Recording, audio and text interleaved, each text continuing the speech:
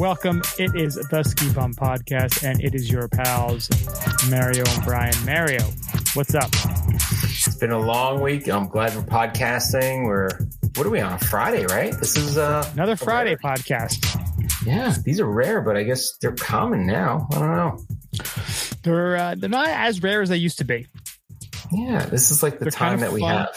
Yeah, you know, it just worked out that way, that we're doing it on a Friday, and then it's been a bit of a weird start to the ski season for us here on the East Coast. It was not looking so great, then looked great for a week, and then not looking great again, and it's been a bit touch and go. But, you know, we have a little bit of a discussion we're going to have about our season, how we're going to be kicking it off big plans very soon. So we're excited. Hopefully you're already getting out there on the snow.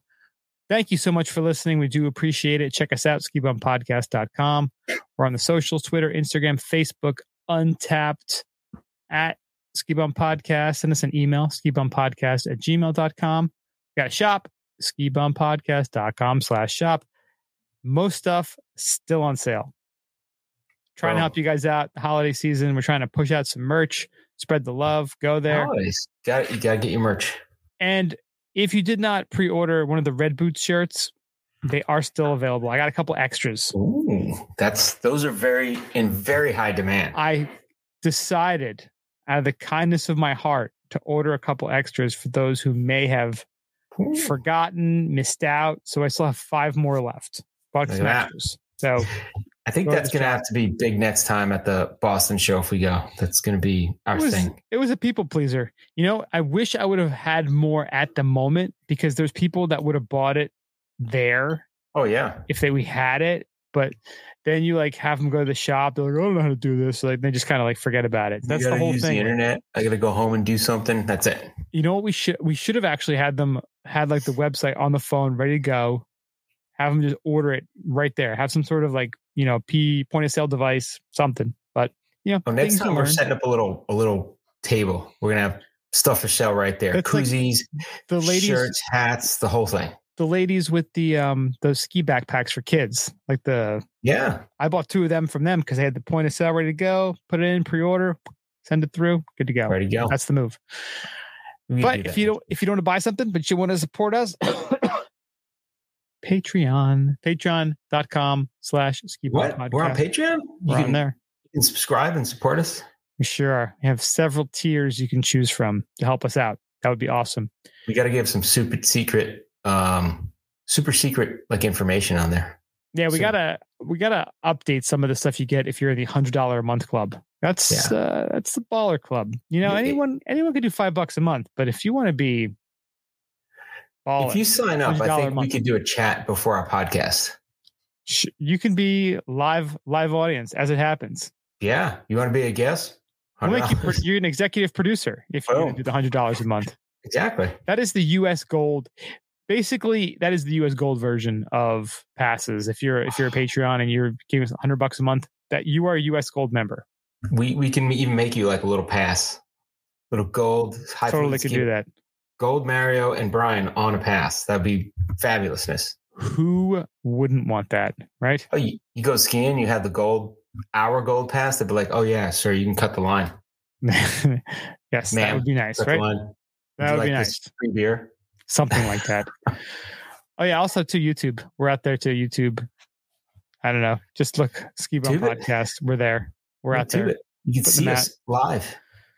Not live, really. After the fact, once the podcast gets edited, alive. When we're alive, sort of in the metaverse. That'll be us. In the metaverse, that'd be weird. So thank you again so much for listening, Mario. Let's kick it off the way we always do. It's time for Après Today.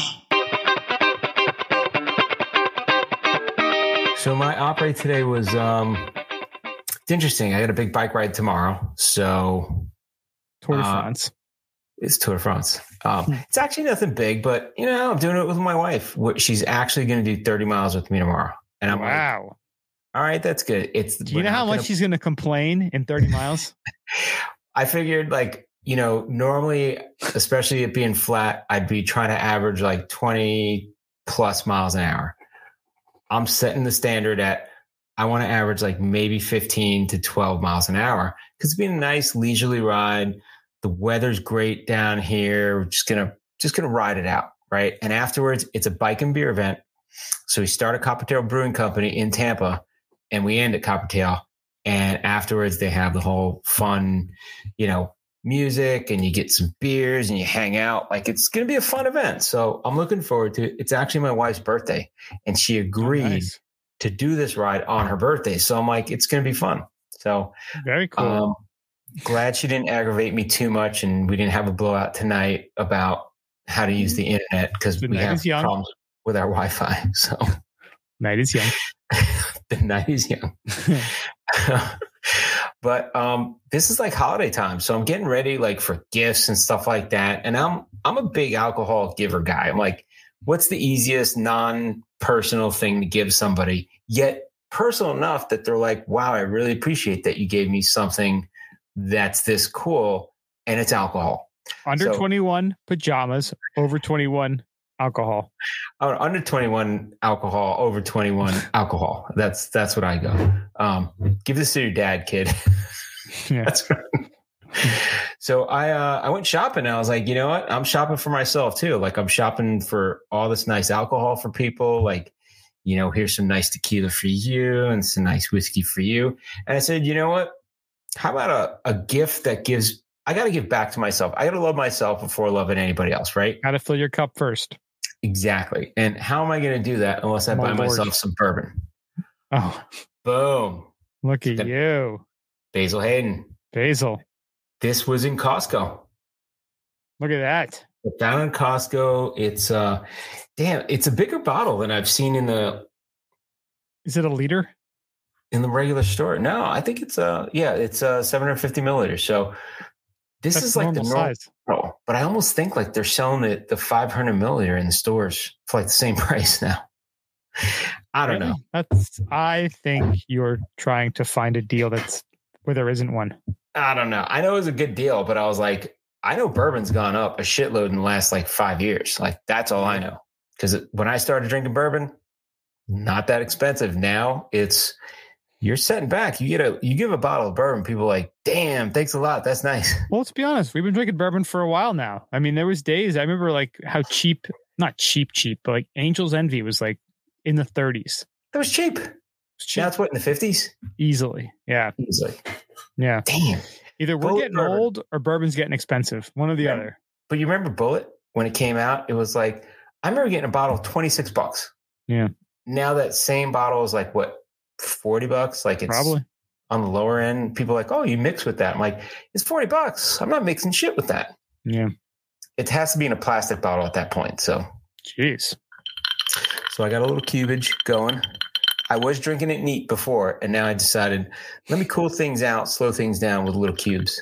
There you go. That's the move. Basil Hayden. That is a crowd pleaser right there. Oh, this is my first bourbon that I fell in love with. First one. You took me out. Went in Hoboken. We went for some just adult drinks, and we had Basil Hayden. I was like, all right, let's try it. I think we came back from whiskey tasting or just going to whiskey tasting. It was back in the day when they had whiskey tasting. It was great. Simpler times. Maybe we're in the zone for that. I did a lot of wine tasting and a lot of whiskey tastings. Yeah, those were simpler times. That was fun stuff. A lot of fun. So I like Basil Hayden. It's I gotta say, this is the most loved bourbon by anybody. By anyone? By anyone. On this podcast right now. On this podcast. I like that they have a couple different variations now that they're doing. They have the one, the toast. That one's actually really good. I haven't had that one. If you're feeling a little bit saucy and want to try something different, try the toast. It's quite good. Are they the ones that had the ones aged in different barrels? They got a couple different iterations right now. Yeah, I think I had the they have like a dark rye too. That's really good. I had that one. But I think it was Basil Hayden. And they had the one that was, I forgot the name of it, but it's like in some other kind of cask that was aged in. And I don't know. They're messing with everything these days. They diversifying their product offering. I had an orange flavored one. Ooh, that's weird. No, that would be the next step, right? Yeah, right. It's like bourbon and yogurt. It was a New World one. Did they have the New World? Is that Basil Hayden? They had one that was I think it was Basil Hayden. It was a New World, and it was like bourbon. New World Order. So the toast I haven't had. Yeah, the toast is quite good. Oh yeah, they're saying make a Manhattan with a Basil Hayden. Yeah, I guess. It's going to be all fancy like. That is how much better your Manhattan would be, isn't it? Yeah. What was that? Think how much better your Manhattan would be if you used Basil Hayden. That's true. Yeah, indeed. Oh, so this is Jim Beam. Okay. Isn't there like 3 or 4 distilleries that own all the smaller operations? Yeah, it's amazing, right? It's kind of like beers. Like you think, oh yeah, and I like this little beer, and you're My like independent brewery. Yeah, that's owned by InBev or what? It's not even Budweiser, but it's just InBev, or was it Molson Coors, the other big one? Yep. Labatt is another one, right? Labatt and something else. Was it Labatt? They got bought up too. I haven't had a Labatt in a long time. Nor should you. Labatt Brewing Company. InBev. See? There you go. See, it's just a matter of time. They get all bought up, and there's like 3 companies owning them all. Yep. If you do a search on the internet, I did find it was either like a relationship diagram or a context diagram. And it was really cool because it was like, oh, great. And you have all these brands here and this big, like, this big circle mothership around them. They're all part of this. And then, this circle like overlaps this circle. Then pretty soon they're all part of this one big circle. And that's InBev. And then you have like Molson Coors owns all these other brands. And it's not even beer. It's like the seltzers and wine and who's the other one? White Star is another one, right? I think so. I think White Star is isn't that Heineken? I don't know. White Star Brewing?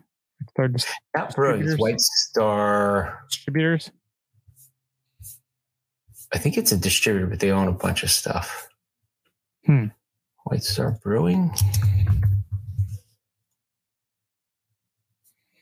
Maybe I'm wrong. I don't know. All I know is it trees up to like 3 different companies. Like, damn, I didn't know that. I thought that I was drinking a craft beer. Yeah, that's how it goes. So I've decided to go in a bit of a different direction.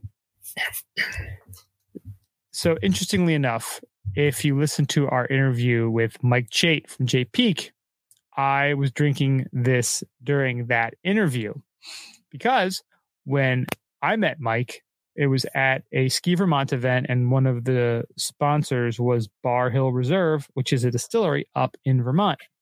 Nice. And we're talking about a particular liquor that I'd never heard of. And I think the conversation with Mike started as we were like, I'm like, what is this? He's like, he was giving me a description. I'm like, that sounds pretty cool. I got to try it. So for the interview with him, I wanted to make sure I had it because some people say, like, when you talk to someone the first time, they're like, oh man, I'm going to check that out, and blah, blah, blah. And to me, I hate it when people say that and don't do it. I'm a man of action. If I say I'm going to do it, I'm going to do it. So I promised him. I didn't promise him. I wanted to show him that I was appreciative of the time he took to explain it to me, and that I was valuing his information and was going to try it. So I did that, found it. I think we talked about it once.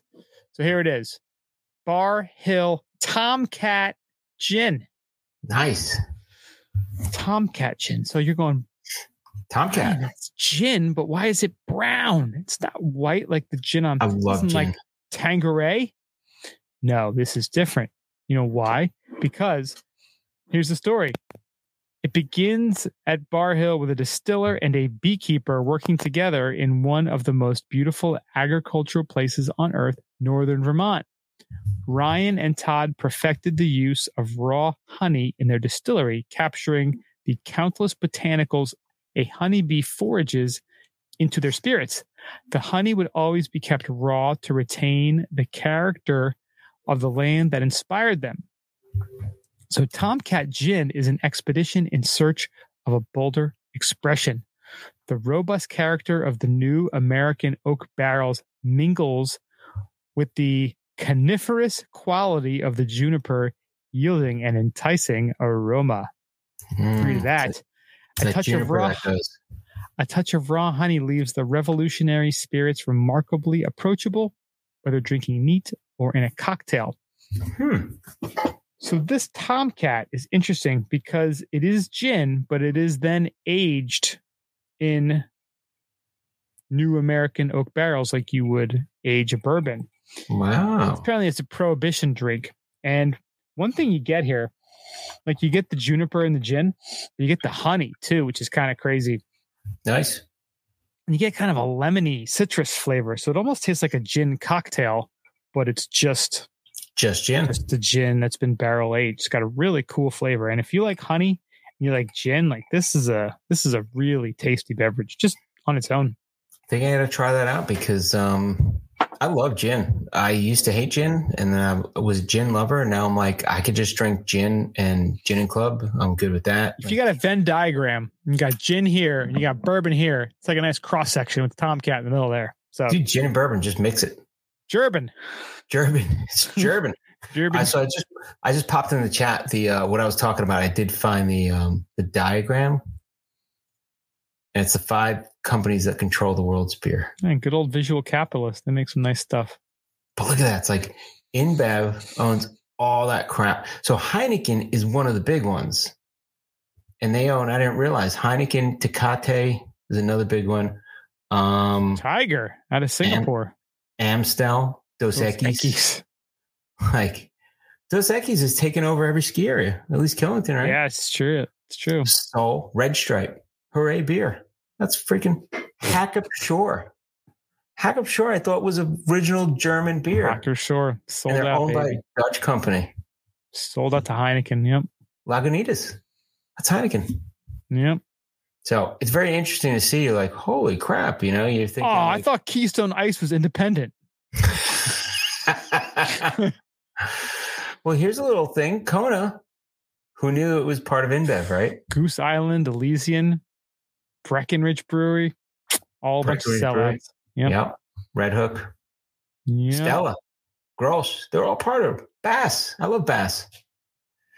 Have you ever had Calamis, whatever it is? Calamis? I think it's Argentinian. I don't think so. That's part of them.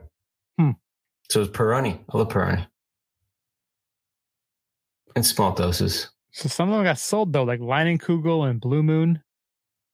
They got sold to Molson Coors. Yeah, and you think they're still separate? They're fighting the battle? No, they caved. They sold out. We don't do the same thing. They took their Unilever plaque at the end of the freaking Ben and Jerry's tour. That's when it hit you. You're like, damn it, it's all a show. It's all a show.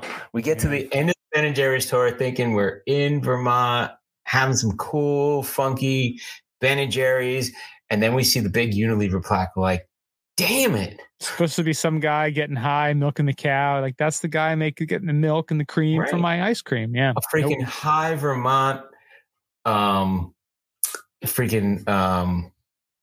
Wonka. That's what we expected. And we got a Unilever plaque. That's it. End of the tour. Fuck out. Go to the gift shop. Yeah, since it is, the holiday season, it's like the Charlie Brown Christmas special. He's like, my own dog gone commercial. Yep. And then you're still sizing up how to eat the Vermonster. I'm like, you realize that's Unilever Vermonster. It's not Vermonster anymore. It's the high fructose corn syrup Vermonster now. The Unilevanster. Unilevanster. Yeah. How about a company that just makes everything with all the stuff you're not supposed to? We use red dye number 5. We or 3, whatever it was, the poisonous one. We use high fructose corn syrup, just whatever, just throw it on there. Dude, that's every company. That's like most companies using all that crap. Oh, yeah. Cheap and easy. Well, speaking of not cheap and easy. Let's go to ski news. but not cheap and easy. I'll start it off. Start us off. We're talking about Vail. So Vail Resorts is saying they report a 2023 fiscal quarter and season pass results. So the passes that they pre-sold, essentially, right?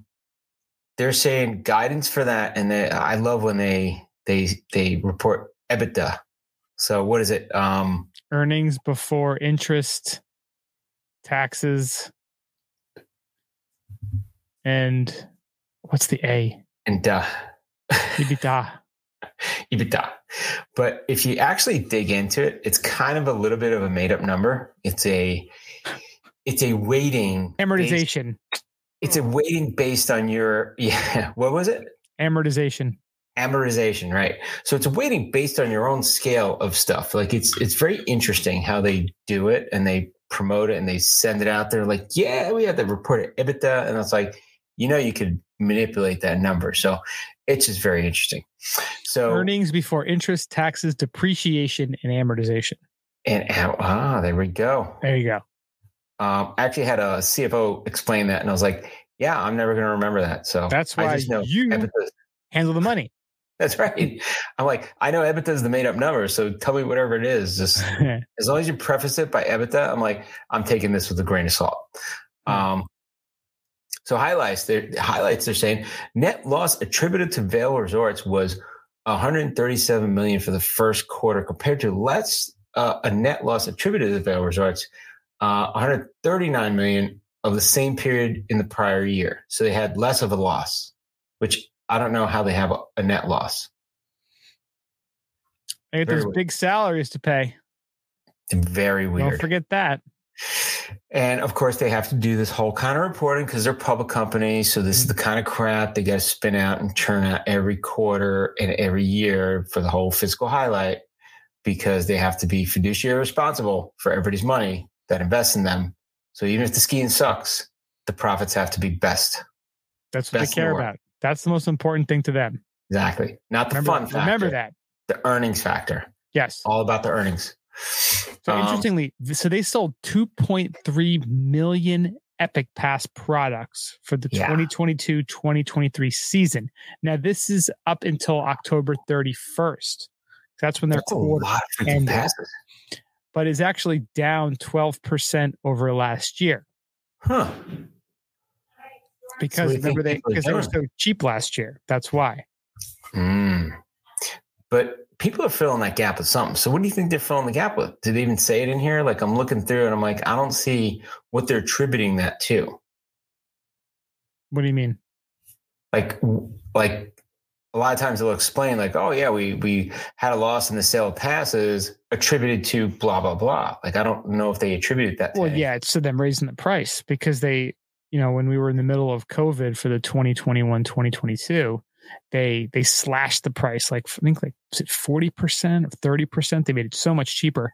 So people jumped on that. Of course. So they were making less profit per pass with that. But they were saying too, even though it is down 12%, it's still an increase of 6% on the same period as last year, and 39% over the last 2 years, and 55% over the last 3 years. Wow. So it is still going up.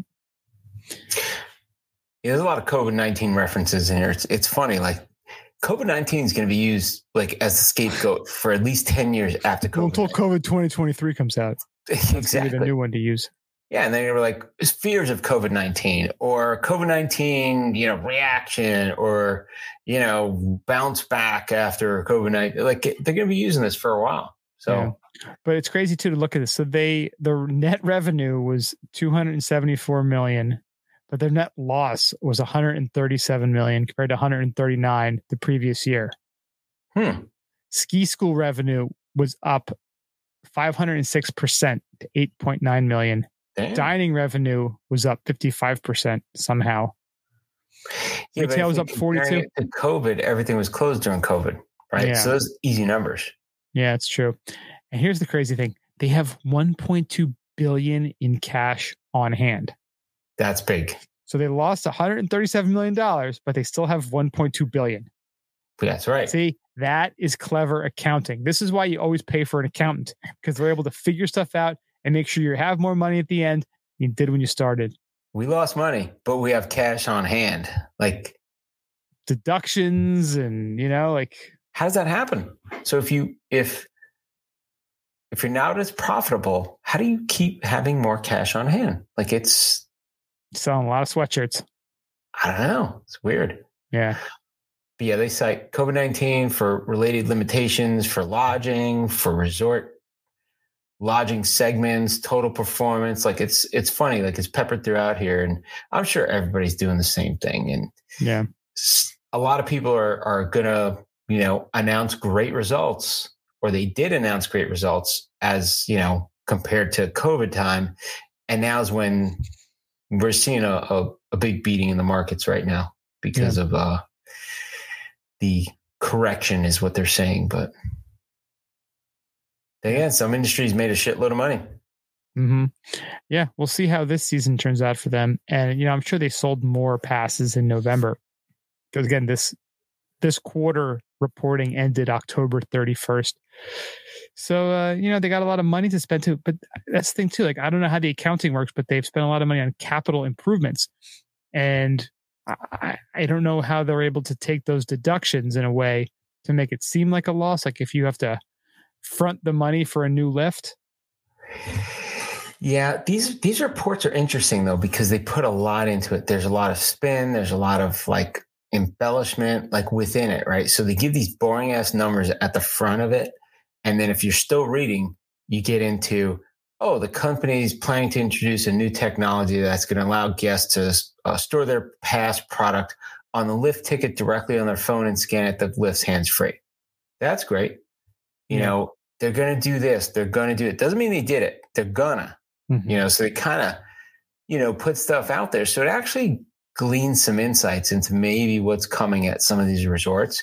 It's just interesting. See, this is the earnings call, right? That was the recent earnings call. Mm-hmm. Have you ever sat on one of these? I've sat on a bunch of these. I've tried. And they're weird and creepy, right? Yeah. It's like, okay, everybody, we're going to get ready to, and they mute everybody and they just talk. And it's like, okay, I'm waiting for like the orange juice report out of this. Frozen concentrated orange juice. Yeah. That's exactly what it is. They're like, and here's the earnings report. And, people are waiting to trade on it as they're giving it. Yeah. And their stock price these days, I mean, everything's taking a beating. Excuse me. Their stock price is actually at $258 right now, which is down from $321 a year ago, but up from $215 back in the beginning of November. So, wow. Up 200%. Yago, right? All those little acronyms they use a year ago. All right. So next up, here's a cool, positive, happy story. Oh. So the new Thunder lift is opening at Jackson Hole. So this is going to come out Monday, the 12th. So it will already have commenced operations, but they're going to have a formal ribbon cutting on the 17th of December. Boom. Yeah, this is a big deal because this is, and I remember when we were there, I'm trying to find it's just out of my vision right now, the Jackson Hole trail map that I have up there. But I remember that section, like we lapped that area. That was like, that's such an awesome area on the mountain. That was the area where like, yeah, everybody's saying this lift sucks, but you know what? Nobody was on it. And we just kept lapping it. It was great. Yeah, we just kept lapping it. It was so much fun. There's bumps, there's trees. It was fun for the whole family.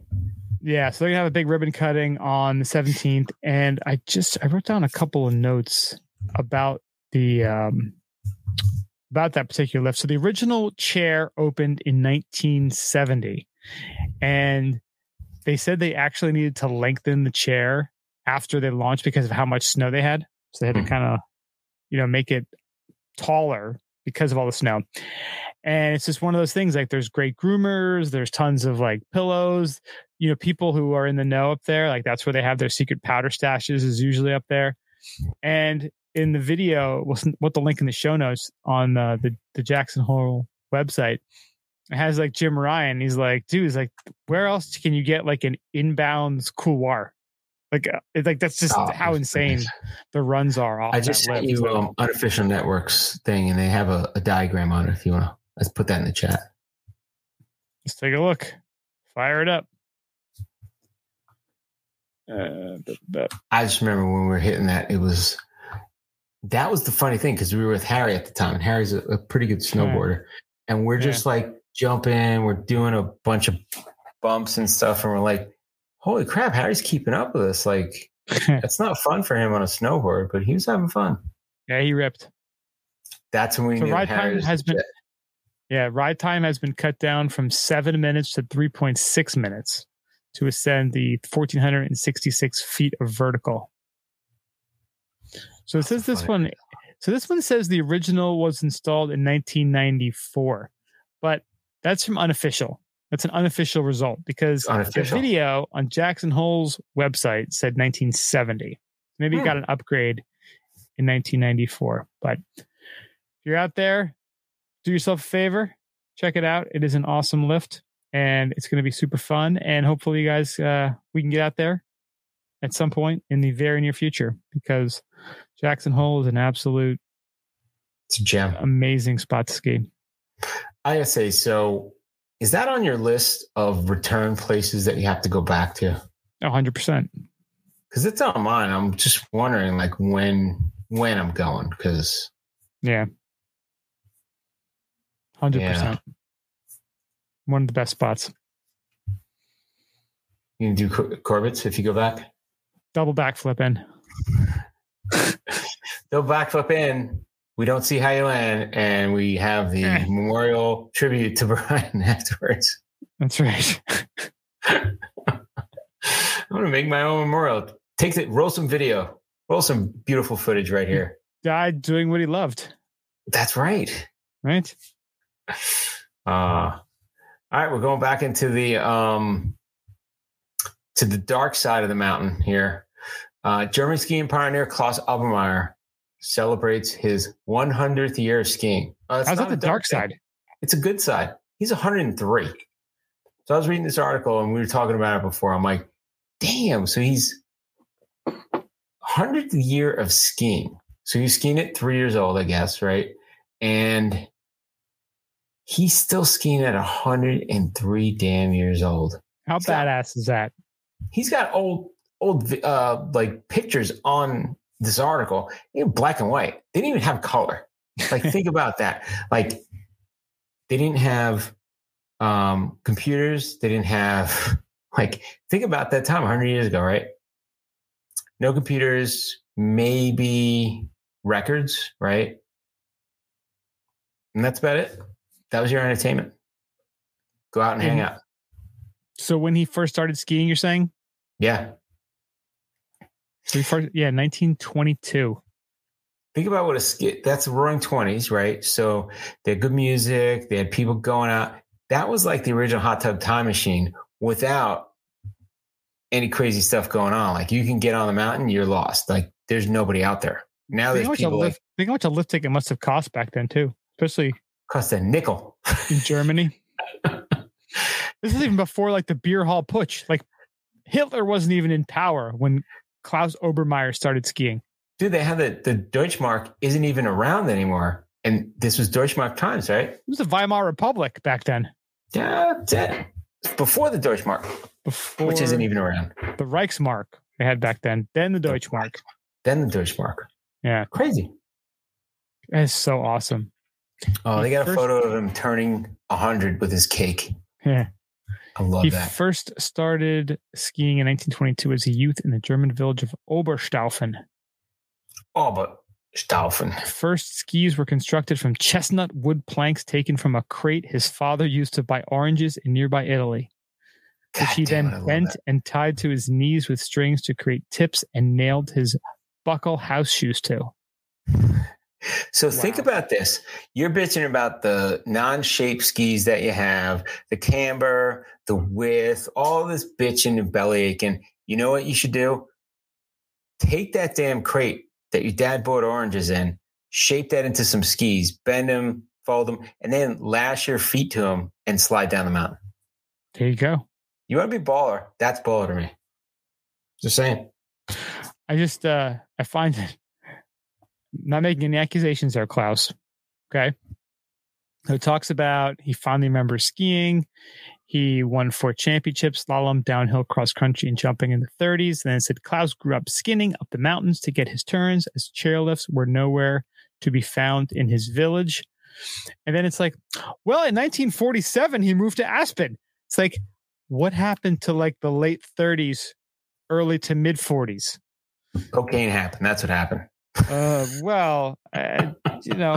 Again, no accusations, Klaus. Cocaine's a hell of a drug.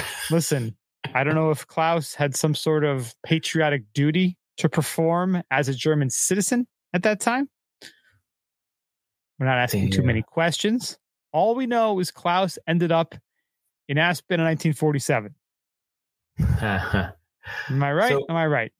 It is. So I sent his 100th year birthday.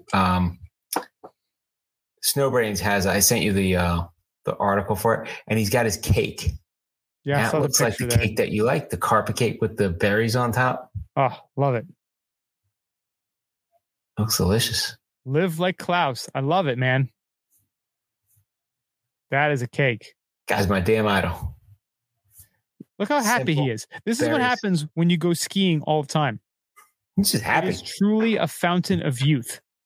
He's like, everybody in this room, my father. He's just like, he's Klaus. That's what he does, man. Not one single DUI or rape accusation. People in skiing don't get those. That's like football thing. Well, you got a cliff. Oh, no. She should have listened, and she went off the cliff. If they're a little mouthy, they go off a cliff. Hey, that's my MO. It's like being on a cruise ship director. It's just like, it's kind of got an argument and she ran off and there was like, turbulence or like a wave hit or something. And turbulence. You're on a boat. Yeah. It's a boat turbulence. Everyone knows boat turbulence is a real problem these days. Well, because of climate change, we're getting boat turbulence. Like that's how bad it's getting. And Greta told us about boat turbulence. And again, you're either at Hunter or Mountain Creek, right? There you go. Bada bing, bada bang, fell off the mountain. I don't know what happened to her. That chick, that broad is gone. Yeah. Yeah. Klaus, just again, always smiling, happy guy, still skiing. I mean, what more could you want out of life? I want to know what kind of cake that is. Now I'm hungry. I want some of that cake. It looks berries and nice. I don't know. It looks like a very like Austrian, German, like a cookie cake almost, like a Linzer tart, like a giant Linzer tart. Raspberries. But think of that versus like a freaking Duncan Hines. Like here you have berries and butter and like real stuff. Like berries, butter, and dough. Duncan Hines isn't even that bad. I've actually made a pledge that I will not eat anything that's not homemade anymore. Like if you go to a Duncan Hines homemade. Well, it's kind of homemade. It's definitely on the fence. It's like that. What was that chick on the Food Network? The semi-homemade? Sandra Lee, semi-homemade. Cuomo, the liar. Did she marry Cuomo? Really? She married Andrew Cuomo and then divorced him after a year because she found out like, oh, this guy. He was a scumbag. Shocker. He fucks. But no, think about everybody else but her is what the problem is. If I'm not getting like if this is like if it's a fancy bakery, I'll eat it. But I've got the point in my life where I'm like, if you bring me some sort of like A&P, ShopRite, like bakery, like a ghetto cake like that, I'm not even wasting my time. I want homemade. So we're having a dinner party tomorrow. Homemade. I actually said to people, I'm like, I like homemade tiramisu. I'm going to judge everybody based on if they bring me that. Oh, this is the best tiramisu bakery in town. I went and I got it. You have to get it homemade. And throw it right in the garbage. You're like, homemade, right in the trash. Do it again. I've made tiramisu, I think, once or twice, and it is a pain in the ass. But you know what? Dude. Come to my house. I want a little respect to be shown. I want you to make a homemade goddamn tiramisu. You know what? I'll let you buy the lady fingers. You can buy the lady fingers. I'm not going to make you make them Everybody homemade. buys a lady finger. Nobody makes lady fingers. Everything else, I want homemade. I want you to separate the eggs. I want you to make the different, because you got to like separate the yolks and the whites, and you got to like beat them both separately with It's not sugar. the hardest thing in the Fold them world. together. It's not. But you know what? The hard thing is finding the, what is it? The mascarpone. Effort. Mascarpone. You got to find the mascarpone. That's the Wegmans, hard Whole thing. Foods. Go to. They have it now. You're coming to my house. You're coming to my house. I got beef tenderloin waiting for you, and you're gonna bring me a ghetto ass tiramisu. I want homemade. Find the mascarpone. You could. You know what? You can go online and find some Balevicendia, snip shoes for $2,000. You can't find mascarpone. You can't find mascarpone. You're telling me? Balenciaga are not homemade. Those are factory made now. They're made in Satan's asshole. Everybody knows that. Yeah. Find the mascarpone. It's called effort. You got the internet. You have a tool. You have more computing power than NASA did. You can find mascarpone. Yeah. But you know what you're going to get? There's no buts. Stop it with the buts. You're going to get, this is the finest Italian bakery ever, and this is the best tiramisu this side of the Hudson. And you're like, show me the baker. Have to slap it out of their hand. I want to see the pastry chef. I want to see it. Yeah. Homemade, baby. Like last weekend, my wife's family, they do a cookie you're day. Get Carlos is what you're going to get. Fucking Carlos Bakery. Yeah, buddy. Yeah. My wife's family, they did cookie day last weekend. So all the ladies got together. Cookie exchange? Cousins. No. They do all their baking for Christmas that day. Oh, so they don't pre-bake and then get together and do the cookie exchange? No, there was I think probably between 8 and 12 of them. And they brought all this. They brought the ruckus. Like they brought all their ingredients. That's nice. They baked all day. We hung out and drank and watched football, and they baked and ate cookies. Did you eat cookies? I'll do. My wife made the pinoli cookies. Nice. Again, from scratch. She had the marzipan, the pine nuts. She made it from scratch. What a difference! So I had a boss, and she was great. She actually gave me a great reference to get my job now, and she's in North Carolina. She was a great baker. And I was like, I don't know how you do it. I don't want to know, but she would bake like crazy. She had 3 boys that she would just bake for. That's what she did. She just baked the shit out of stuff. Could she cook? She was all right. But she said baking was a thing. So she'd bring stuff in and be like, I want to make sure I'm there early to get the first dibs on whatever she baked. And she used to make pinoli cookies. And then one year she goes to Costco. They have no damn pine nuts. The hell happens? That's right. Supply chain. She made them with damn walnuts, like a ghetto queen. I was like, you know what? They were still damn good. Supply chain, bro. But I was like, whatever. Supply chain. Supply chain. That was way back in the day. Pine nut shortage. Be fancy. Bring some real desserts. Make some effort. That time of year. Show people that you value going to their house. You bring something nice. You don't just go and stop and get some crappy ShopRite thing. But then again, if they're a shitty baker, they're like, look, I'm going to go buy whatever nice bakery. You can't follow instructions. Like I think so low of people who can't cook. Like it's like it isn't that goddamn hard. Like you can watch videos. Try. You just got to keep trying. It's called making effort. Yeah. We are at an effort crisis in this country right now. People don't want to make any goddamn effort. They want things handed to them. I'm just going to go on DoorDash. How are you on box cake? I'm going to go on Uber Eats. I'm just going to, where's my food? It's going to take 45 minutes. Go to the store, buy a goddamn steak. It'll take you 10 minutes to cook it. You know what I love? When people are like, I'm going to order Uber Eats, and it's like, it's going to be here in 45 minutes. I'm like, you can walk next door and get it in 10, and be back home. Like, no, but I'd rather sit on my fat ass and wait for it. I don't know. There you go. How about a box cake, though? Fuck your box cake. I don't want it. Keep it out of my house. How about, so I've done this pretty often. They do the buy one, get one free, and they have the Duncan Hines, and I get the brownies. Those brownies are damn good. Brownies, it's get the blondie brownies. I get the walnut brownie, and the turtle brownies. You got to go Ghirardelli. But I will tell you, I really like the Kodiak cake brownies. Protein brownies, bro. Kodiak cake's pretty solid. All we make in this house from now on, since we found Kodiak cakes, probably like 2-3 years ago, is just Kodiak cake pancakes. That's it. Have you tried the Kodiak cake brownies? They have not. They are awesome. They're not overly sweet. They're really good. I like that. Big fan. Protein. It's like a protein bar. Kind of. Yeah. Well, speaking of delicious there's an article this past week called "Taking Back the Mountains" in the New York Times, and it talked about, obviously what's going on in the ski world. It talked about Mount Sunapee originally, and excuse me, he talked about that. He said Chris Sununu ran the ski area. I didn't think he ran Sunapee. I know his family owns Waterville Valley. That was kind of interesting. Sunapee, though, for a little while, no? I guess so. I didn't even realize that. Did Brittany Griner ever ski there? Probably. And of course, I see her on the side there. On the sidebar. It talked about climate change, shortening the ski season, wreaking havoc on infrastructure, blah, blah, blah. And it goes on to talk about different kind of passes. And one of the interesting facts about, talk about Epic Pass originally, how many they sold, 2.3 million passes. It mentioned that Stevens Pass in Washington, 46,000 people signed a petition saying they were disgusted with the management of the ski area. Damn. Failure to treat employees well. Excuse me. Pay a livable wage. And the failure to deliver a product that they paid for.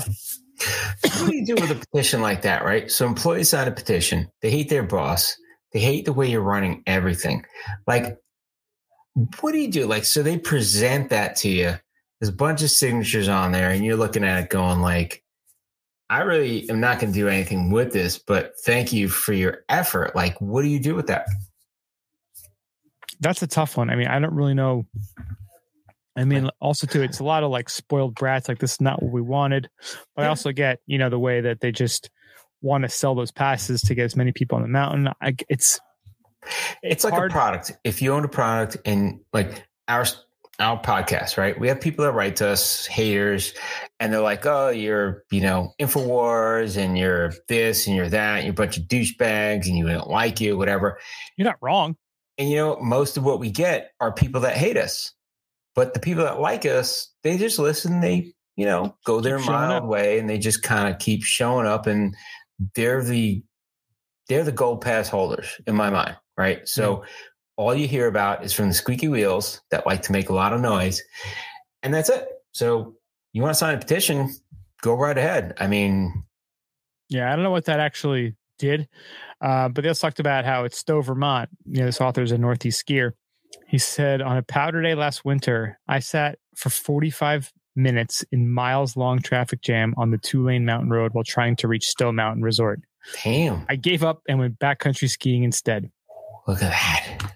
Yeah. So then it goes on to talks about Vail. And then it said, jeez, choking here. They mentioned opting out and talked about A-Basin, which... If you don't know, A-Basin is one of the best places to ski, one of my favorites out in Colorado. And it talked about how, for a bit, they were on the Epic Pass. And then back in 2019, they ended up scrapping it, going with the Icon. Oh, wow. And it said in early 2020, they had 69% fewer skiers than a year earlier when it was on the Epic Pass. And they said the experience is way up. The skier days are way down. And they proudly announced it on their blog. But it was also a record year for them financially. So they are no longer a part of inexpensive passes that drive a gazillion skiers. We are focused on creating quality of experience. Quality over experience. I like that. I like that idea. Well, that's like the perfect harmony. Like, it's almost like it's, in a way, you want to have your pass to be just expensive enough that, like, the Icon Pass is more expensive than Epic. I think the base starts at like $1,000, while the Epic starts at like $7 something. That's a big difference. And when you're out in Colorado there on I-70, it's financially behooves you to get the Epic Pass. Yeah. You got Breck and Keystone. They're just like right there. Then Vail. It's a no-brainer. But if you like, I would so pay more for less people every day. Oh yeah. Well, there's a certain formula to that where people are willing to or not willing to pay, right? So if you're talking about like white glove service, like an elevated experience, like there's a certain threshold that people are willing to pay, or at least most people are willing to pay. And then when you go over that, there's still some people willing to pay. And those are the people that is like the sweet spot. If you can get that, or like, I will pay a little bit over, and it'll eliminate a whole bunch of people that don't want to pay that much for the white glove service, the extra care, the concierge experience. Like that's kind of what you want, right? Like, so it's kind of like if you're going to an all-inclusive, like paying a lot more for an experience versus getting your bottom dollar discount, you know, just getting out on the mountain. There's nothing wrong with that discount thing. Just get out on the mountain, like, because you want to get on the mountain. That's all you want to do. Well, it's like, you know, it's like going to, like, think about like gyms. You go to Planet Fitness, and was it $10 a month, $20 a month? It's going to be crowded, and you should expect it to be crowded. And there's going to be a wait on a lot of stuff because, again, it is cheaper. But if you're going to like a Lifetime Fitness and spending $150, $200, you should be having, I don't know if white glove is the right term, but you should have an enhanced experience where better equipment, less wait time, more bells and whistles. Yeah, it's the difference between going to Planet Fitness and wanting the white glove experience versus going to Lifetime Fitness and being like, this is bullshit. I didn't get the white glove experience. You know what I'm saying? Well, yeah, you have to realize that what you're paying, like what you're going to, knowing what you have expectations that are realistic for what you're paying for. Right. You know, like you and sometimes you find those magical gems where you're like, nobody knows about this. This is great. It can happen. And like talking about A-Basin, like I would classify that as a gem now that it's off the Epic Pass. Like that place is just, it's got, and the thing is where it is on the, it's pretty much on the Continental Divide. And it's on the windy road there. I think it's Route 6. And there's only 2.5 parking lots there. And if there's no parking, you're SOL. That's so I think we should put a call to action for our listeners. Send us information on where you believe the best gems in the nation or in the world are. Like for what you expect versus what you get are just amazing experiences. Best bang for your buck ski resorts. Yeah, like just the whole enchilada. Like we're going to talk on our main segment about stuff that I'm like, you know, I'm setting stuff up to do some cool stuff that is like a little bit elevated. Like that's what I want. Just saying. Yeah, 100%. I'm with you. And then the article goes on to talk about Taos. Taos, New Mexico. Yeah, it said by 2014 it was a faded jewel, lost 40% of its skiers from its heyday in the 90s.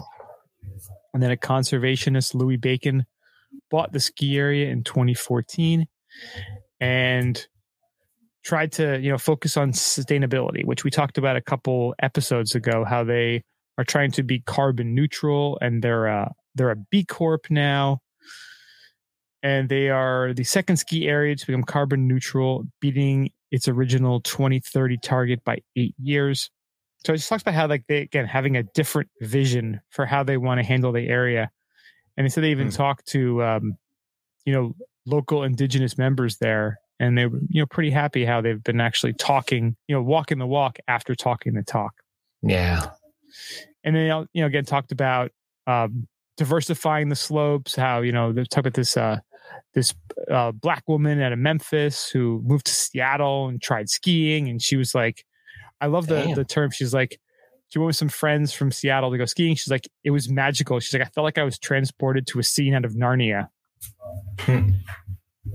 So talk about her, and then the National Brotherhood of Skiers, and just a couple of different ski groups that, cater to underserved communities.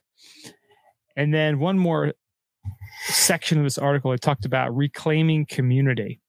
And it's talking about New Hampshire and how they have this Granite Backcountry Alliance, which is just a group of like network community of Glade skiers that sets up festivals, backcountry outings, parties, movie nights. If anybody from the Granite Country Alliance is listening, let me know because I'll be going up to New Hampshire in January and February. Look at you. I'm writing it down in magic marker they're right talking about what they're doing. They've, the Granite Backcountry Alliance formed in 2016 to develop a network of ski glades in New Hampshire and Western Maine.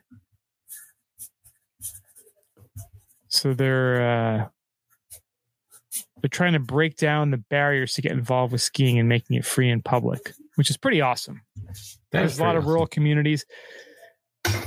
They said they have 10,000 skiers visiting the Granite Backcountry's ski zones each winter, supporting 16 full-time jobs and generating nearly $1 million in local sales activity. Damn. Pretty awesome. So a lot of cool different things going on. The article written by David Goodman, who also has the author of a book called Best Backcountry Skiing in the Northeast and host of the Vermont Conversation, a public affairs podcast and radio program.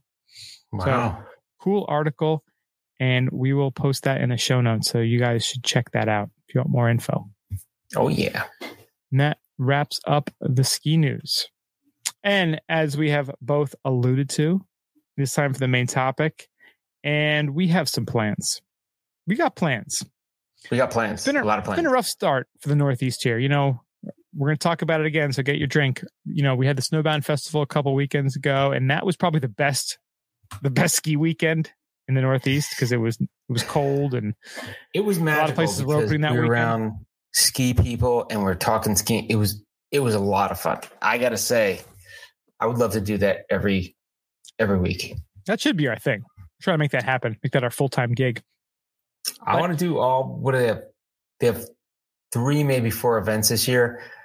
Next year, they're probably going to have like 5 or 6. I want to do all 6 of them. We are not exclusive to them, though. We should be bouncing around to different events all over the country every weekend. We should be in Jackson Hole next weekend. The weekend after, going out to Taos, maybe out to Whitefish. Like that should be our thing. Well, if you have an event, we'll MC anything. That'd be cool. If you got a Elks take Club us out meeting, to Jackson Hole, put us up in a hotel. We'll hang out. We'll MC. But if you got an Elk Club meeting, you want MC'd, we can do that too. Oh, we can make things fun. If you want someone to shovel your driveway, we will do that too. We'll do a lot of stuff. Pay us enough money. We'll do anything. Maybe we'll do some stuff. $20 is $20. That's what I'm saying. That's a shirt. That's amen, going brother. Town. We will do some stuff. Anyway, regardless. So, Mario, you've got a big trip coming up. And this is a trip that you guys have been trying to make happen for the last couple of years. Yeah. So I love my, make it happen, like struggle trip where you're in a car or whatever. Like I'm fine with that because there's something magical when you do a trip on I've done trips on shoestring budgets because I haven't had money like in my life. And I tell you, there's something magical to that. Like, and then you start working and you're like, is my money. car going to make it up this hill? Yeah, that's right. Your chains on your Altima, get up that hill, up Gay Lane, the old dirt road. Dude, I remember being in Buffalo in what the fuck was it? It was a Buick LeSabre, fucking old Buick LeSabre, front wheel drive. And I'm driving in a snowstorm to go up to Holiday Valley to go skiing. And it was just, at the time I was like, I could drive in the snow, whatever. It's like a foot of snow falling. I'm like, sliding around a little. I'm like, I don't care. Now I slide a little. I'm like, what the hell's going on? It's just different. Like you change as you get older. And what year was the LeSabre? I don't know if they still make it, but that was like it was probably like an 85 LeSabre at least. That was, the golden age of GMs. Obviously. Oh yeah. It was probably an 82 and I was driving at about 89 and nice. It was just I remember getting stuck. Oh, that's another story. So it was another ski day. I was like, oh my God, it snowed. Let's go skiing. So my buddies and I, let's go, like whatever. And we're like, okay, we're not going to shovel anything. We'll shovel everything in the morning, whatever. So we shovel out, of course, like 3 feet of snow fell. It's Buffalo. And we dug out the car. And then we're tired. I'm like, I'm going to go get my ski crap and whatever. And we come out and the plow came and there's another foot of freaking snow. I'm like, God damn it. So we dig it out again. And then we start going and we start getting stuck. And I'm like, fuck. So we're trying to get out. I'm like, I think I could get over it if I just go fast enough. So push us back. And then, so we're trying to push back and then go over this little hump or whatever. Also, the car runs out of gas. I'm like, oh, fuck, I didn't have any gas in the car. So I'm like trying to siphon out from my roommate's car manually. And we have a hose and we're just putting it down. And all we're getting is fumes. We're not getting any gas, just fumes. And I'm high as fuck right now. I'm like basically huffing gas. I'm like, this is the worst idea in the world. So we freaking somebody, I don't know, does it, whatever. We siphon out some gas and we put it into the car. We're like, all right, let's go. So we fill up and then we're driving down the road. Fucking plows are going by. We're trying to pass plows. It was a bad idea. Like, I'm surprised I'm still alive. And then you get up to the mountain and you go skiing and it's magical for the day, right? And you forget all that crazy shit that you went through. Probably like the 10 times we almost died. Drank a gallon of gas. And then I'm driving after. I'm probably huffing high as fuck. Like, I don't know. Like, I probably was inebriated to the point of, and I didn't even have any alcohol. I just had like fumes. Just bad. And I look now back and I'm like, wow, number one, I don't know how I'm alive. And number two, like, I don't know how we got there. Like, but talk about the irony of like, oh, we just shoveled ourselves out. Then we're stuck again. Then we fucking car runs out. Like, I'm like, life is telling us not to go skiing. And we still went skiing anyway. And we had the best day. See? Just saying. Yep. So, but now fancy Mario I'm used to those ski trips. Exactly. Magical gems. So then you get a little money, you get a little status in the world, and you're like, hey, you know what? I like the idea of the all-inclusive and the cruise and the skiing. So why can't we combine them all? Right. So when I did Club Med for the first time with Harry, our buddy Harry, do the Tampa Ski Club, we did Club Med in San Moritz. And I was like, Club Med, this is going to be ghetto shit. Same guy siphoning gas into his beautiful Sabre is now at Club Med in San Moritz. Club Med. And I'm sitting there thinking, I'm like, I thought Club Med was out of business. So I'm thinking, I'm going to show up. It's going to be some ghetto shit. It's going to be horrible. But hello, my friend. Welcome, my friend. Have to go skiing, my friend. But when I looked at it, so Harry and I are doing the rationalization. I'm like, okay, if the food sucks, I'll go out and get food. But if the alcohol's good, we're going to make our money back in the alcohol, right? And the lift tickets are included. So I'm like, lift tickets included, alcohol included, lodging, transportation. I'm like, it all adds up to like a break even. So then we get there and it's like, the food was pretty good. The place was pretty nice. And I'm like, wow, I guess Club Med didn't go out of business. So from then on, I'm like, if you like the idea of a cruise or an all-inclusive and you like skiing, I really think you, and I hate saying it because they really should be sponsoring us, but that's a pretty sweet deal. I worked it out. I actually made money on that trip. So I did Pragelato, Italy, which is right next to Sistiere, in the Italian Alps with my wife. And that was the first ski trip.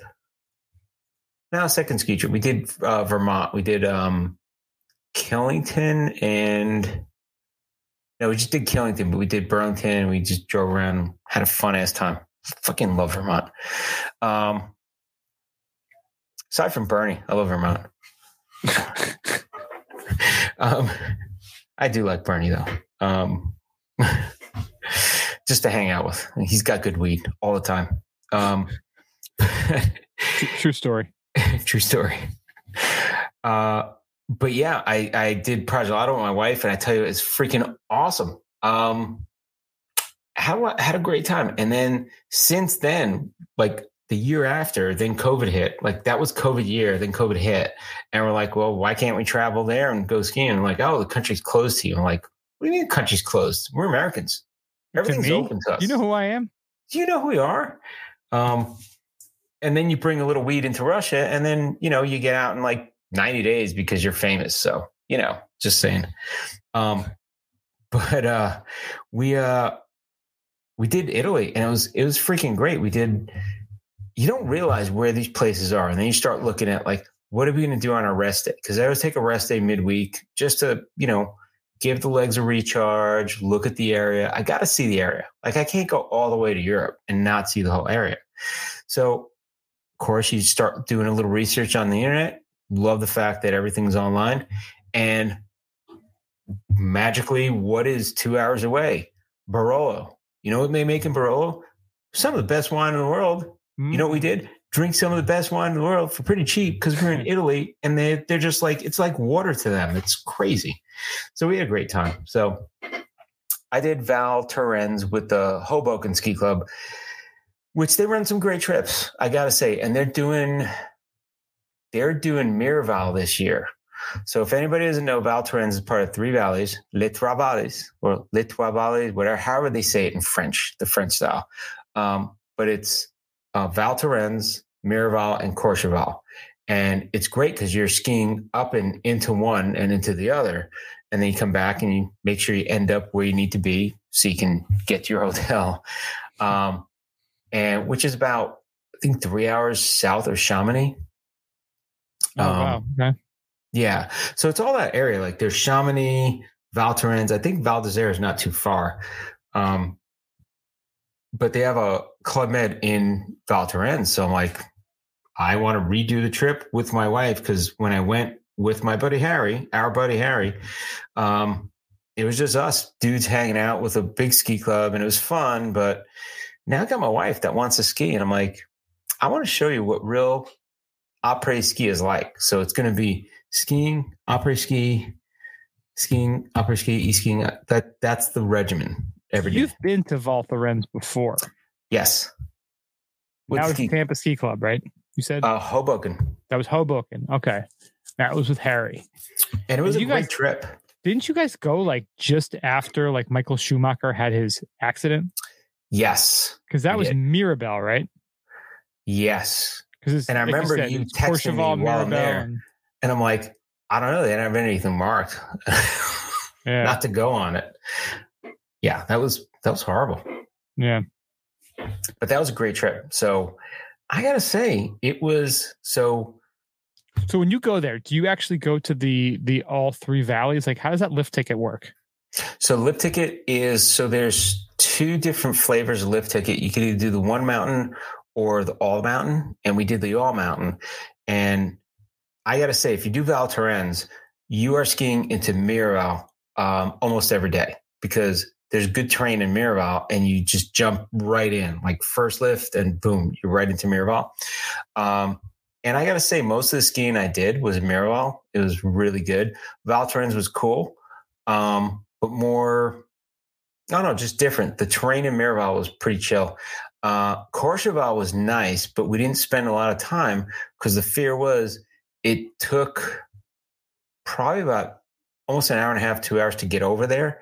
And then an hour and a half, 2 hours back. So you got to make sure you do it in time or you get stuck. And then you're overnighting somewhere and whatever. And now at this stage of my life, I'm like, that's not the worst thing in the world. I'll just spend some time, just check in, just travel your passport and you're good, you know? How does that work in terms of, you know, like, is there anything you can compare it to in North America? You know, we didn't do it when we were there, but I'm wondering if it's the snowbird to Alta, the Alta to where you ski in and ski out kind of thing. Yeah, but that's like right there. Yeah. There's like a gate. You just go through the gate and you're like, I'm here. All right, cool. I'm back in Snowbird. It's kind of the same thing with Val Thorens and Miraval. That's what I'm saying. Like you're skiing and you're like, oh, we're in Miraval right now. Like it's just kind of, you're there. Like you took a lift up and then you ski the one way and wow, we're in the other area. Make sure we hit this lift and get past this point so we can get back into Val Thorens, you know? Okay. But Val Thorens, the thing about that is, so Courchevel is very, very high end and chic, right? So I've been to Cortina, Italy, and Cortina, Italy is one of those like Vale-like places or Aspen-like places where this is everybody. Like I saw when I was in Cortina, I think I texted you. I saw a few, Lamborghinis there. And I'm like, Lamborghini in snow. I'm like, but they are 4-wheel drive. They're all-wheel drive, yeah. Right. So I'm kind of like, I get it. But it was one of those places like people go out like at 5:00 after dinner, 6:00, whatever, with the furs on. Like the women put on the fur and the men are like walking around there, and they walk around, they look at all the shops. That's what they do. They do the walk. And it's kind of a cultural thing. It's pretty cool to be part of it. If you're there at like 1 p.m, everything's closed. They close for lunch. So you got to kind of learn that. But that's kind of Courchevel. Courchevel's upscale, shishi, but there's also some very steeps in Courchevel, which are supposed to be pretty cool. Miraval is a really cute little town. Has really great terrain, but it's a mixed terrain. And then Val Thorens has like a really good party scene and then decent terrain. Like it's kind of, it was all right terrain. I got to say Miraval was better, and Courchevel we didn't explore as much, but we were in Miraval the whole time. So, okay. Nice. The other thing about Val Thorens is you hear my wife yelling at Starry. Someone's getting yelled at. Oh, yeah. He's barking at the TV. There's a damn dog on the TV, and he's saying hello. Let me holla at you. Holla, holla, holla. Holla, holla. Yo, girl. Holla. But Val Thorens, I got to say, they have a Falaise Douce. So if you've ever been, Val de Serre is the big Falaise Douce. Oh, yes. And then Val de Serre has the big Falaise Douce. Val Thorens has the smaller Falaise Douce, but it's kind of similar. And I got to say, it was a party on the mid-mountain. Courchevel has one too, apparently. Yeah, but the one in Val Thorens was, I got to say, I had the best party day ever in my life. Ever. I've been in New York City raised, the whole thing. Never been to a party like this.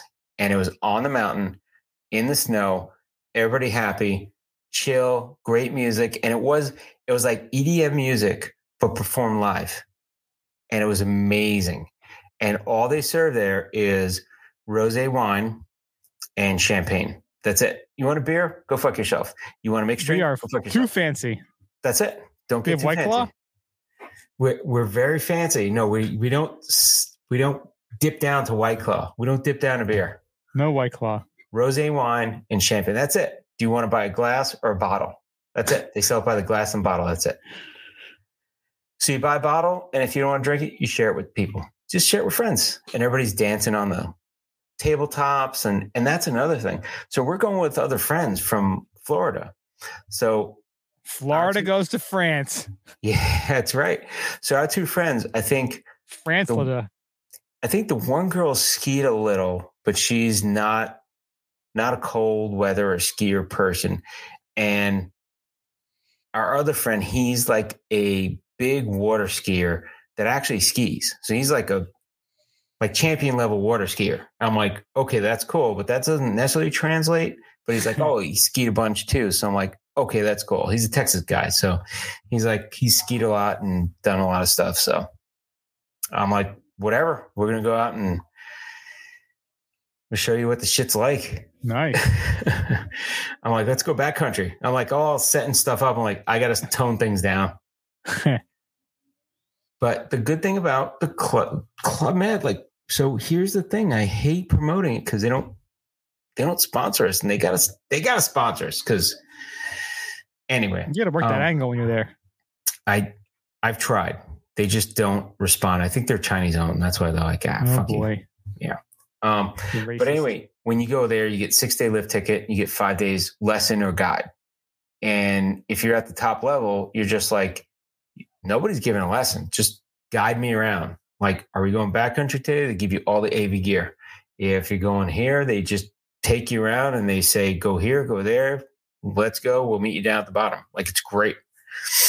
So I like that. And then my wife goes, she's kind of an intermediate. So she goes with that group and she likes the lessons and she likes being with a group. She has a great day all day. And then we meet up at dinner and talk about our day. It's really magical. I got to say, it's pretty cool. Nice. So very cool. My wife's yelling at the dog. Yelling at the dog. She's looking forward to a week without the dog. That's right. Oh, we miss the little doggy. He's such a little asshole though sometimes. Yeah, that's what they do. He's a dog, you know? So how about you, Bo? My season, so I've made a decision. I live where I live for a reason. I don't know what that reason is, but I do.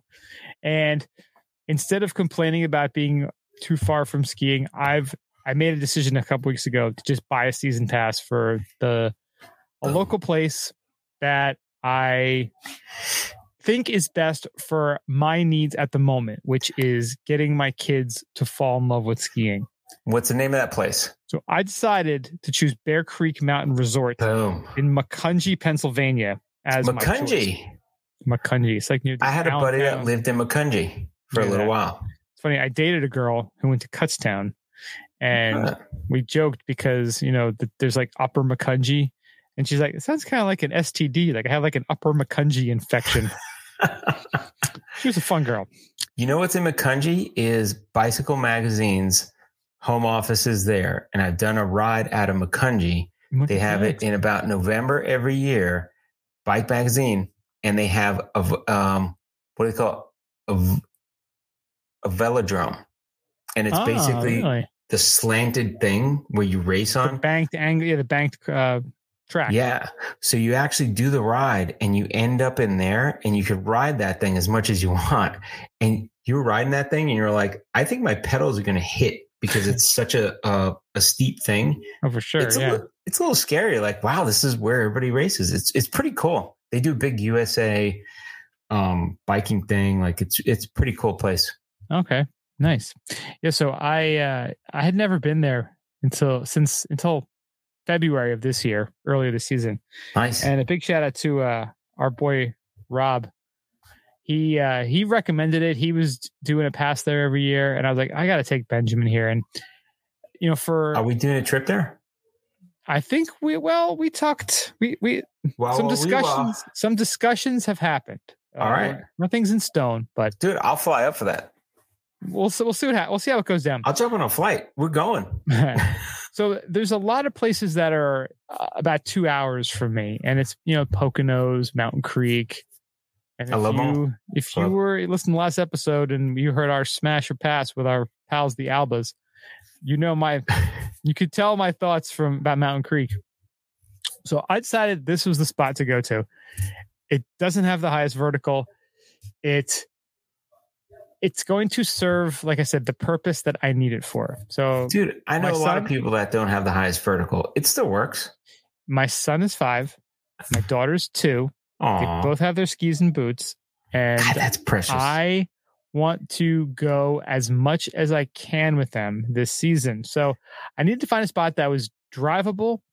And I looked on the maps too, because a lot of other spots, if I was in the Pocono area, it's, there's definitely like hotels and things.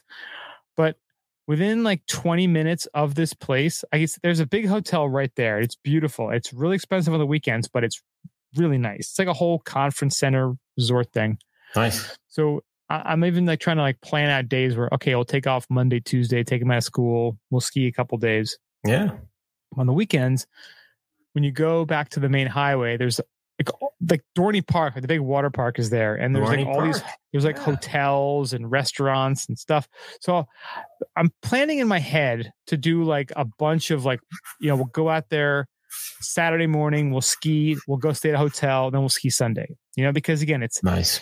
I could drive and do day trips, but if we did a night somewhere, like that would be a lot easier and get a lot more skiing and less driving. It's a lot cool for the kids, right? They're like, we're staying over, and there's like pools, indoor pools at the hotels, so they can do that. Like I'm trying to make everybody pools, right? happy this is the problem right now, is that I'm trying to make everybody happy. And on the list of making people happy, I am at the bottom in terms of priority. I'm here making you happy. Let's go ski somewhere. Bring the kids. Bring the family. This is the thing, is that I have to be at the bottom of the priority list because this is my role right now. At this age, my good experience. Happiness means nothing to anybody. Nobody cares. This is what it's called, being a goddamn man, being a goddamn dad. Is your happiness is just, it's just flushed down the toilet. No one gives a fuck about your happiness. But you're paying it forward because when you go on a trip. Oh, I'm literally paying it at the moment too. But when you go on a trip in the future, the idea is your kids love it. And then you get to go on a nice ski trip with the kids.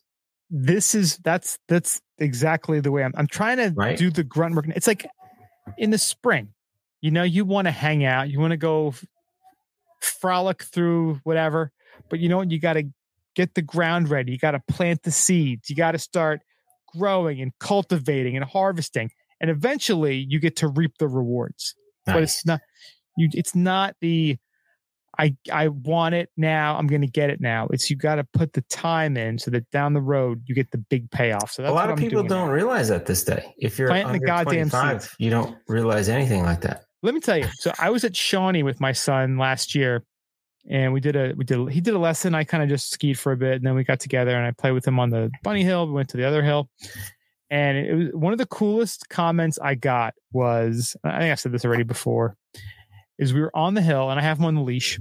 We're on the bunny hill, and a bunch of kids, they're probably like, teenagers, early 20s, whatever. And they saw me with him, and he's, 4 at the time. No. And they were just like, oh, I heard them like that. Oh man, I wish my parents got me on at that age. It's awesome. And again, like that, like hearing that is like that fuel for me. Like just being like the things, like those times that we're going to have now, like this is planting the seeds for him, because in my delusional mind, I'm creating like a Bodie, like a Michaela. And like, I want to be like that dad, like, oh, look, there's, Benjamin's dad in the crowd with his camera, taking pictures and giving him high fives, and he had a couple drinks. Like he's being a little bit silly. Like I want to be that dad. Like I want to be the, put the time in now. You still want to be the dad that's like, oh, my kid's cute, right? You want to buy some weed? Yeah. No, hold on a second. That's not it. You don't want to be too weird, but you want to be like, like you want to give them that love and get that excitement in them. And they also too, force the wife to go, okay, we have to move to, Colorado now. Boom. Which is really the kids love it. The kids love it. They don't want to be here. They want to go out. This is where I finally get to like Kaiser Sose my happiness. Like right now I'm at the bottom of the pile, but I'm going to Kaiser Sose and be like, we moved. See, I win. Like he has to move here because he needs to get better and ski more often. Like Kaiser Sose. Dude, you just gotta be like, I'm changing my career. I'm gonna be a lumberjack and whitefish. That's it. Dude, I'm seriously, the way things are going, like I may just have to I'll be a snowcat driver. Like I don't know if I can tolerate. Dude, you probably make a lot of money being a snowcat driver. What's the average? Like $20 an hour. That's right. That's cool. I just gotta hold out for Bitcoin. Hold out for just put it into Bitcoin. You do. Oh, I'm thinking, what if I did like a video podcast from the snowcat? Fuck yeah. What if I just that going? If I could just like talk to myself, like I'll put the camera on, I'll just take a bunch of coffee, I'll just like spew my thoughts, and it could be like, oh, it's the Snowcat Brian Chronicles. Snowcat Brian. Yeah. Boom. SCB. Snow. Hey, it's SCB. He's like, what's up, brother? SCB, what's up, brother? Gotta get you down here. Gotta get you to meet Hulk. What's up, brother? Like your best friends. You guys are like bros. That's right. I hang out with Hulk every week. Both sit there at the Costco pharmacy waiting for your prescriptions to be ready. That's what happens, man. You start banging around. That's what happens. Oxycontin, brother. I need this. I'm like, Hulk, man, I got my medical card. We just go to the dispensary. He's like, all right, brother, let's go. Mario and Hulk. That picture, you guys, is hilarious. I love that. It's like best friends. It's like the Shaq commercial. I'll say more like Step Brothers. Step Brothers, just hanging out, just chilling. Right. Bros being bros. Going to work today? No, Hulk's coming over. Me and Hulk. We're gonna hang. Oh, it's like the fuck. You sit around all day? Yeah, I am. We're gonna play some Shell. That's right. Playing Shell. Got my controller just ready. Yep. Playing some Shell. The Hulk. Well, so those are our plans intermediately, and we have to like pinky swear right now that we are going to ski together at some point this year, because the last couple of years have been whack ass booty nonsense. Yeah, I'm thinking about, like, I tell you what, the COVID thing had me in a swirl. Like, it fucked me up. Fucked me up bad. I'm like, I don't know, travel and everything, and it's just weird. So we got to. Let me know, because people are asking too. People want to know when we're going to be in the Northeast, because in New Hampshire or Vermont, because we got to reach out to our people and get out there on the slopes together, because people are asking, and we need to make it happen. We got to plan. So I'm going to be up in New Hampshire. Let me know when you're going to be in New Hampshire, and we will work around that schedule. I'm thinking end of January, beginning of February. Okay. That might work. I'm going to make sure my car is still in working order by then. We'll figure it out. You could Uber there. Just like a nice 6-hour Uber ride. What we do is we invite Steve. Steve has a company car. Steve picks you up, and then you whisk you up there, and we hang out. That's what I'm talking about. That's what I'm talking about. Why are you thinking about this? Don't think too much into it. No, you just gotta pick days. Just be like, we're going. I'm going to be up here, and just. I got to pick days, because it slips away very quickly. I'm like, oh, I should be able to go, and I'm like, yeah. And then it's April. And you're like, oh, fuck, I missed it. Oh yeah, I'm already in December. I'm like, I had no clue that like Christmas was like 2 weeks ago. I'm like Scrooge. I'm like, everybody, why are you taking off? Like, what the fuck's going on? I'm like, it's Christmas, Mr. Munter. I'm like, oh yeah, dude, I'm going stolening next week. Are you? Oh yeah. I'm going to post pictures. Are you going to wear the jumpsuit and then go stolening? Dude, I got to wear my like sweatpants when I go stolening, because I'm just going to. So I have an ugly Christmas sweater that has like the little, it's like Santa holding the package, and the package you could put a beer in. Nice. You put a Stollen right in there. There you go. That could be your ugly Christmas Stollen sweater. I have the picture from last year. I bought 4 Stollens from Market Basket last year. Boom. And I don't know. And the crazy thing was looking at how much it cost last year. You should wear them as a belt. Just put them as a belt around you, because that's where it's going to go. So you just wear them as a belt, and then as you eat them, they become the belt. Right? So art transforming. Yeah, I'm trying to find the receipt. So last year, the Stollens were $25.95 each. And I bought 4 of them. I had over $100 in Stollens. Now, interesting fact. You're investing. You're going big. Blue Horseshoe is going big. It's stolen. Dude, I have scoured New Jersey for the best Stollens, and Market Basket in Franklin Lakes has the best ones right now. So my wife she's looking, because I gotta say, Aldi carries a mean Stollen. That's amateur hour Stollen. Come on, amateur hour. Come on, she's like, Mario, this is the only Stollen we can get. So she's like planning to get me Stollen. I'm like, I don't want you to get me Stollen, because I'm going to eat that thing like crazy, and I'm going to gain like a lot of fucking weight. Like I'm going to actually have to run. I walk right now. That's it. Didn't we stop during Ski Bum Week at Aldi in Rutland? Yeah. Get like 2 or 3 Stollens. And then they had the Stollen, like the little, is basically Stollen in like a little fancy little, almost like a little chocolate tin where you like take different types of Stollen. And I was like, I have no idea what this is, but we got it. And I was like, just give me the loaf. I just want to cut the loaf. And why has no one done a Stollen milkshake? That would be in Germany. Do they have a Stollen milkshake? I'm pretty sure there's got to be like a Starbucks or something that says like a Stollen milkshake in Germany. How about this? We go to Oktoberfest next year. We set up a stand, Stollen milkshake. Stollen shake. Steak. I take eggnog and just Steak Shack. Not steak. Get an eggnog, throw some bits of Stollen in there. Blend it up.